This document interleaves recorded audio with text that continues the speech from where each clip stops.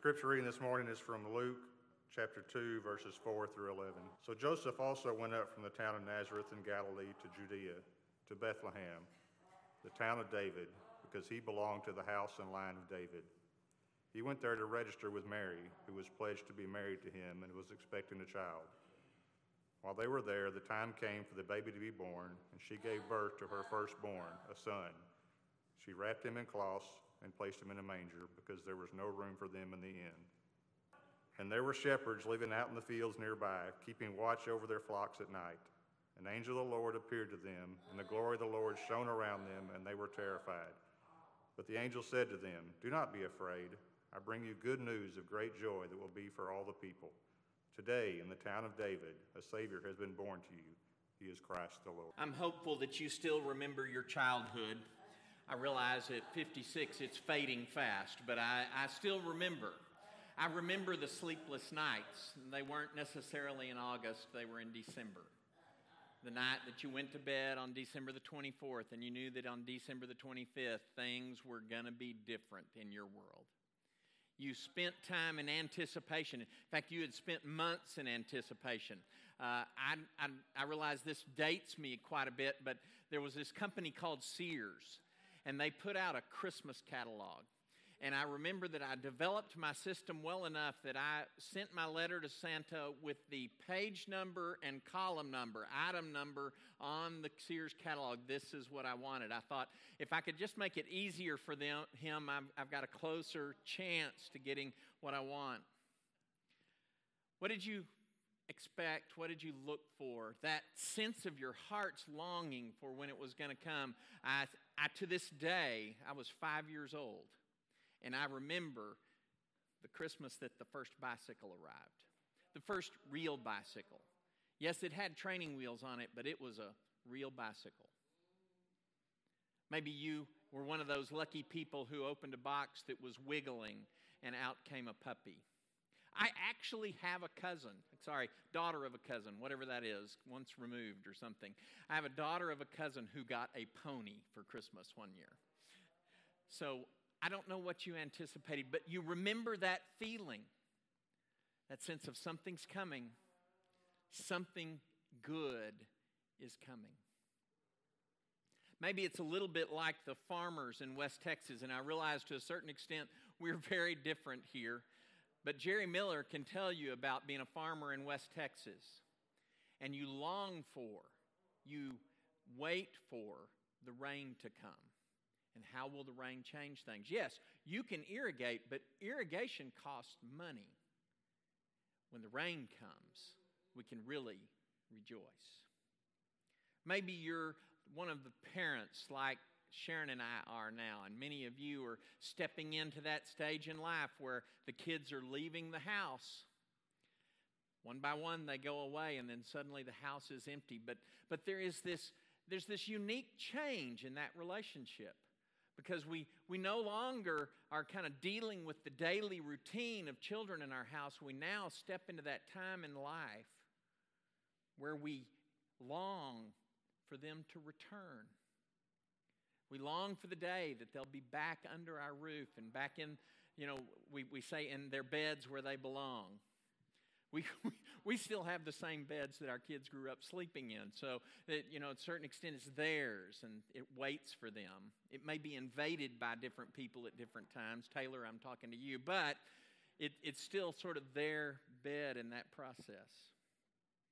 And now that we're at that stage where we're grandparents, and we don't live in the same town. Some of you have that blessing to have your grandchildren live in the same town with you. But for us, it's a process of waiting for them to come and yearning for them to come back. And let's make no mistakes that by the end of the visit, we are exhausted from that time with them. But make no mistakes, the exhaustion goes away very quickly. The yearning for them to return swells up in our hearts, and we can't wait. And there's a certain extent to which the grieving of their leaving is intensified by the reality of how long it will be until they're back with you. You know those feelings. probably nowhere better illustrated than a way a mother anticipates for 9 months the coming of a child.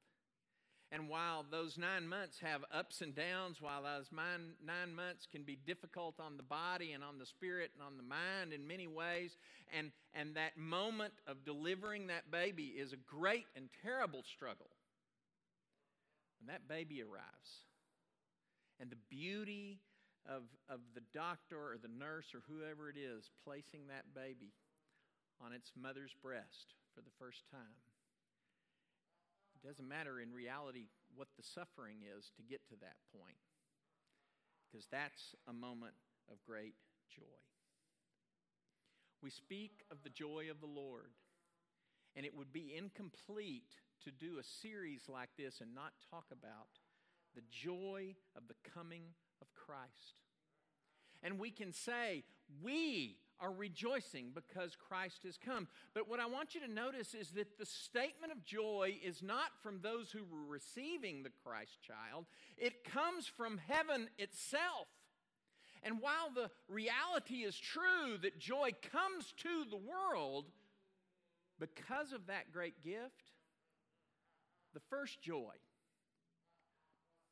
I don't know that I can say it quite this way, but I'm going to go for it.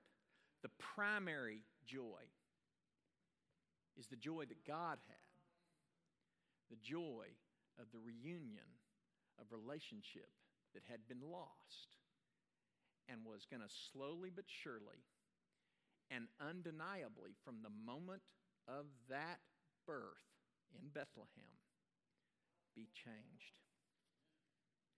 Journey with me real quickly through some scripture. From Genesis chapter 2, you know this story, but I just want to remind you. Then the man and his wife heard the sound of the Lord as he was walking in the garden in the cool of the day. And they hid from the Lord among the trees of the garden. And I just want to very quickly point out that they're not hiding because God had never been there before. They're hiding because something had changed in their relationship. I don't know about you, but that one of those pleasant times is when it finally cools off a little bit, when it finally, the humidity breaks a little bit, when you finally don't have to head out the door with either gallons of bug repellent on or something to slap them with. You step outside in the cool of the evening and go for a walk. And it isn't so much about the beautiful garden that he gets to walk in, but it is the idea that he gets to walk with these that bear his image. The man and the woman together with him in the garden. And can you hear the pathos in this statement? Can you hear the pain in that last line? He called to the man, "Where are you?" You may have experienced that in your life, a relationship that breaks, sometimes naturally. Again, we gave our children willingly to beautiful spouses from beautiful families, and yet to a certain extent there's still that sense of, where are you? You're not here with us. For God, it was much more of a break, much more of a statement of, you have left me. And that will not be restored by your efforts. It cannot be restored by your efforts. From that time until the birth of Christ, there are so many ways in which the Scripture is pointing, I'm going to make this right. I'm going to be able to overcome this. I miss you. I long for you. I cannot wait to rejoice in our return. And maybe this representing it, Isaiah's statement from chapter 7, therefore, the Lord himself will give you a sign. He's going to point you in the right direction. The virgin will conceive and give birth to a son. Now, be sure you understand the context this is in is probably likely referring specifically to a bride of one of the kings, to have her very first baby, to Ahaz probably. And it was to point to a sign that God's going to be with you. And this thing, this naming, and you will call him Emmanuel, God with you. A reminder that God is with you wherever you go. And every time you say this child's name, you're going to remember that God is with you.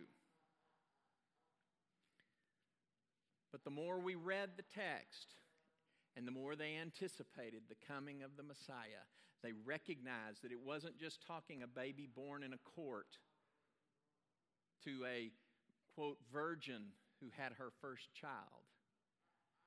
And not that we would call him Emmanuel because it would remind us that God would be with us, but they began to point to the reality. And the angel will specifically say, it is prophetic, God will be with you. Not a reminder that God might be with you, but God himself is coming in flesh and blood to be with you, and that a virgin, a true virgin, not just having her first child, but never having known a man, will give birth. And there'll be no way that you can argue with where she came from except from God himself. Where he came from except from God himself. And you will say, call him Emmanuel. And that longing is represented, and I'm going to grab this passage from Revelation chapter 19 to wrap it up. Then I heard what sounded like a great multitude, like the roar of rushing waters. We don't hear rushing waters in the creeks here. They just don't do that. If they rise, they just kind of percolate up. They don't rush. But if you ever get to go to see actually a running brook or stream or river when it's in flood stage, you can't talk over the sound of it.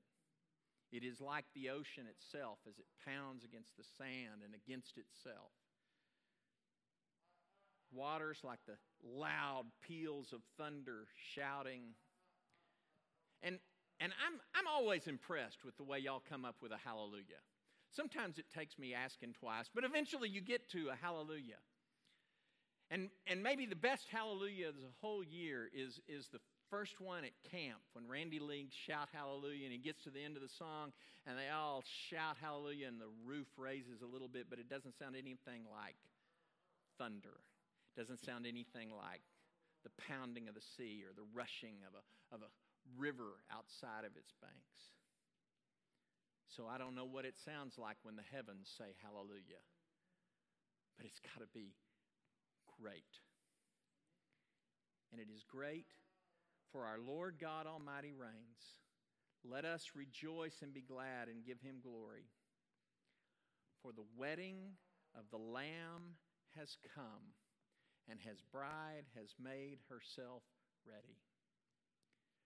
Christ and God to be united with his people forever and ever. That which was broken in the garden, that which had been anticipated, that which Jesus is coming said, I guarantee you it's going to happen. Nothing will be the same from this point forward. And then it is made whole. And it is the rejoicing of the bridegroom and the bride coming together. Very few joys like that joy in your life. And he says that's what God thinks of us and how he rejoices over us. You remember the story from Luke chapter 15, the son that leaves the father and the father who waits for his return. What's interesting is that in the previous two parables in chapter 15, you have this idea of there's a lamb that's lost and they find the one lamb out of the 99 and he says, let's rejoice because I found the one. And then you have a coin and a woman searches for the coin and she finds it and she rejoices and invites her neighbors to rejoice with her. The word rejoice is not used here because we don't have to describe it with a rejoicing. He describes the celebration. Bring the robe, give him the ring, put it on him, and kill the fatted calf because we are celebrating.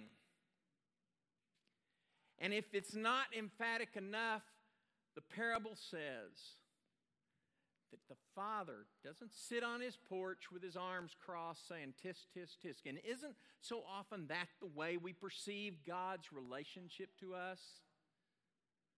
Well, you got it wrong one more time. I promised I'd forgive you. I guess I'll do it one more time. How many times has it been now? You get the picture? That's not the Bible's picture. The Bible's picture of is the bridegroom rushing to the bride. The Bible's picture is of the father running indecorously to his son, to his child, because he's so glad that he's back. You see, the joy of the Lord that came when Christ came to the earth was the joy of restored relationship. The joy of the shepherd is the restored relationship with the sheep. The joy of the woman who cleans the house is the joy of the returning. And I realize it's monetary, but it's still, she has it. It's with her again. And if you don't get it yet, the joy of the Father at the return of the prodigal is that the relationship is made right. God rejoices. The joy of the Lord is about Him rejoicing over our coming to Him. However we are, in whatever shape we're in, He just says, come, because I can make it right. As we transition to the Lord's Supper, and I encourage you to get your elements ready if you're at home and if you're here to have that handy. Also from Revelation chapter 19. Then the angel said to me, write, blessed are those who are invited to the wedding supper of the Lamb. And he added, these are the true words of God. We're stepping into the Lord's Supper, a reminder of His great love for us, that He'll do anything to make our relationship with Him right. He invites us to the wedding feast, and you say, it doesn't seem much like a feast to me, but I encourage you to imagine in your heart and in your mind the feast that He's invited you to, and you say, hallelujah, He's invited me to the feast. I've been invited, and Jesus serves us the meal. Let us run into His arms. Let Him make us whole.